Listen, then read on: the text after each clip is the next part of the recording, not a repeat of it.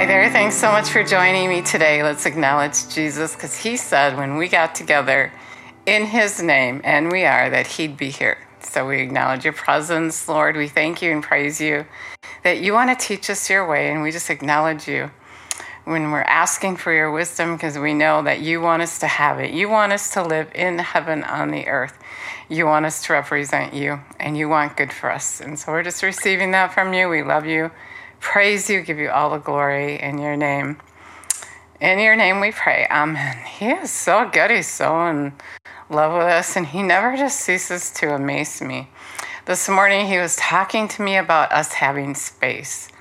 I said, what are you talking about, Lord? And he said, you have time. You've had time enough. And, he was talking to me about how we're expecting him to come, and he's really waiting for us to come. And then what came to mind is he said, so many people think that, I'm God and I can do what I want to do. And he doesn't need us. But what he's saying is, yeah, he's God. He's in control. And because he is, he calls the shots. He does. And he said the last thing Jesus said, one of the last things he said when he left, he said, if you believe in me, then you're going to do the things I did, and even greater things, because I'm going to my Father. So what he was saying is, okay, I showed you what to do. I've given you my power. Whatever you bind on earth is bound in heaven. Whatever you loose is loose. And so I'm going to go, and now you pick up where I left off. Yeah, he's in control, and he calls the shots, and that's the way he decided he was going to do it. And so we're calling out to him for things to happen. We're wanting to have revival in all this, and we're just sitting here not doing anything. A couple of years ago, he was telling me, Santa's not coming, I am. And it made me think that he's coming really quick. And today he was saying what I meant by that is we're not preparing for him. We're not preparing for Jesus. We're preparing for Santa every year. We do the same thing, the same mundane thing year after year, year after year. We still sit in our little situations. We're not calling those things to be not as though they were. We're not doing our part. And he's saying, if you believe in me, you're going to do what I did in greater things. Yet we just sit back and we're just waiting for him to come, and nothing's even happening. In fact, Jesus said, well, I find faith when I come. God has a plan, and he is sovereign. He calls the shots, and so we got to line up with him. And he's saying we're just sitting here not doing anything. We're not doing our part. We're not doing what he called us to do. And he's saying, wake up, church. I left. I went to my Father, and now it's your turn, Jesus said, to do what I was doing, to do those greater things. We say we believe, yet we just conform to the world. We're not doing that greater thing. We're not getting close enough to him, to the place where we feel like, and I'm talking to me too. He's talking to me too. I'm just relaying the message. This does not mean that I've got it all together and I'm doing it. I'm working on it. I want to. And the more revelation knowledge he gives me, the more excited I get. But he wants me to share it with you. We got to do those greater things. We got to lay hands on the sick, cast out demons. We got to love to the place where we're never offended. I've been reading some devotions by Kenneth Hagin, and he's just talking about love, love, love. Love is everything, and he's right. Love is everything, and that's one of the things that we got to do. That's what Jesus did. He didn't come here and get all sad and bummed out because things weren't working. He did something. He just did what the Father told him to do. He said what the Father told him to say, and God is saying that to us today. If you believe you're going to do those greater things I did, you're not going to conform to the world, but you're going to change your mind. You're going to come in agreement with me. And then I'm going to send you out to do the things that I did. You're going to prepare the way for me. That's what he was saying, is we're not preparing the way for him. We're preparing the way for Santa and the Easter Bunny. And we're just doing all these silly things that don't make any sense. And then on Sunday we go and we pray for revival. We're praying for something to happen. But we're not humbling ourselves before him. We're not fasting and praying. We're not getting direction. We're living that life of worrying about what we're going to eat, what we're going to drink, and what we're going to wear. We're on the merry-go-round Satan wants us on. He's controlling us. As soon as we hear the word, like Jesus said, he comes and takes the word, and we let him because we have a lack of knowledge. Hosea says that my people are destroyed for lack of knowledge. And so God is giving us revelation knowledge. He's saying, I'm coming, but I've asked you to prepare the way for me. This is the next thing that's supposed to happen.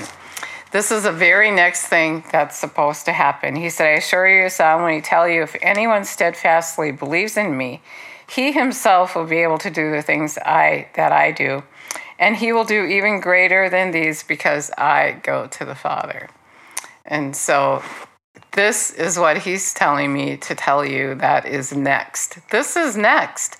Before he comes, we got to go do those great things.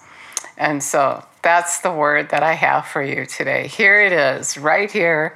What he's thinking today is, come on. You know, Easter's coming up, and let's forget about the Easter bunny because he's not real and he's a lie. And let's just put our effort in proving his will is good and perfect, transforming to him, saying and doing what he would say and do.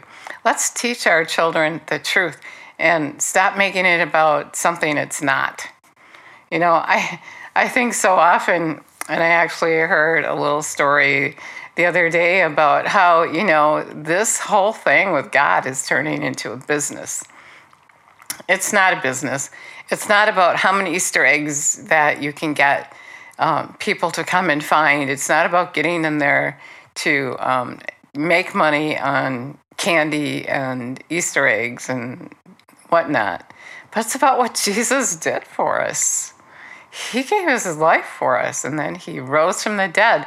And now we need to raise from the dead and go and get his message out there without the Easter bunny, without the eggs, because we're just giving a false message.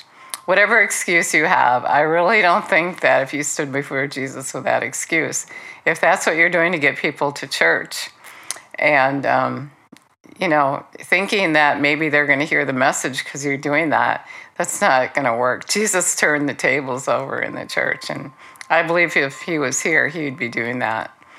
And so we got to get the clear message out. We can't get people there because buy Easter eggs and candy because we think then they're going to listen. If we start doing those greater works, they're going to be there without the candy, without the Easter bunny, because they're not going to be like going to the hospital, but they're going to see the things happen that Jesus did when he was here, and they're going to be running to the church. What an awesome message. If you never asked Jesus, come live on the inside of you, he wants to. When he left, he told the disciples, I'm not leaving you as orphans, I'm not leaving you powerless, but the Holy Spirit's going to come and live on the inside of you. And that's how we're going to be able to do those greater works. So he said to go wait for the Spirit. And now he's saying in Revelation 3:20, he's saying he's knocking at the door of your heart. And if you invite him in, he's going to come in and he's going to fill you with his power. He's going to dine with you. He's going to teach you. He's going to prepare you to prepare the way for him. And so if you want to say that prayer, I'd love to say it with you. Dear Jesus, we thank you and praise you that you want to live on the inside of us. You want to teach us your way. You want to empower us to go and do that greater thing. You want to help us to think correctly. You want to give us revelation knowledge, and we receive you right now. We just receive all that you have for us. We love you and praise you. We love you so much. You're so good to us. So if you said that prayer, he is living on the inside of you if you meant it. And your life will change. Your life should not be the same. When you start following him, John 1:1 says he is his word. In the beginning was the word, and the word is God. So when you start following him, your life is going to change. You're not going to stay the same if you obey him. And if you obey him and you're in agreement with him, your life is going to be an exciting journey. And he's going to start giving you revelation knowledge and teaching you how to prepare the way for him. He's so good. He's so in love with you, and he just wants good for you. And he wants you also to represent him. And so it's not just a prayer that you get to heaven, but it's an invitation for a relationship to live well in his kingdom, to represent him, and to go for him. So if you said that prayer, John 1:1 tells us he is his word. You got to start looking at the word and then come in agreement with that word. And then as you do that, he will manifest himself to you. Maybe you already just felt him when you said that prayer. You could have. Anyway, he knows your heart, and he's going to start showing himself to you. And your part is to do what he says to do. Not to look at what is, but to believe what you hear in the word, and then just go ahead and do it. And he's going to raise you up. He's going to get you to that place where you're going to be doing that greater work. That's what it's about. It's not about all this other stuff that's going on.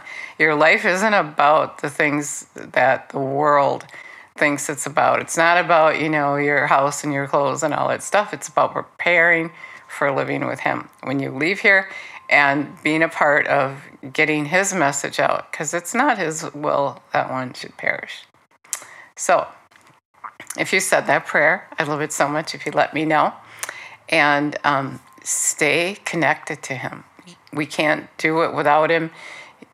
You might get excited and you want to go and do this, but make sure that you get up every day and you have communion with him. You have communication with him. Get on your knees and worship him. My sheep know my voice. He said that. And so as you start following him, he's going to make himself real to you. He said in John 14:21, if you love him, you'll obey him, and he'll show himself to you. Thanks so much for listening today.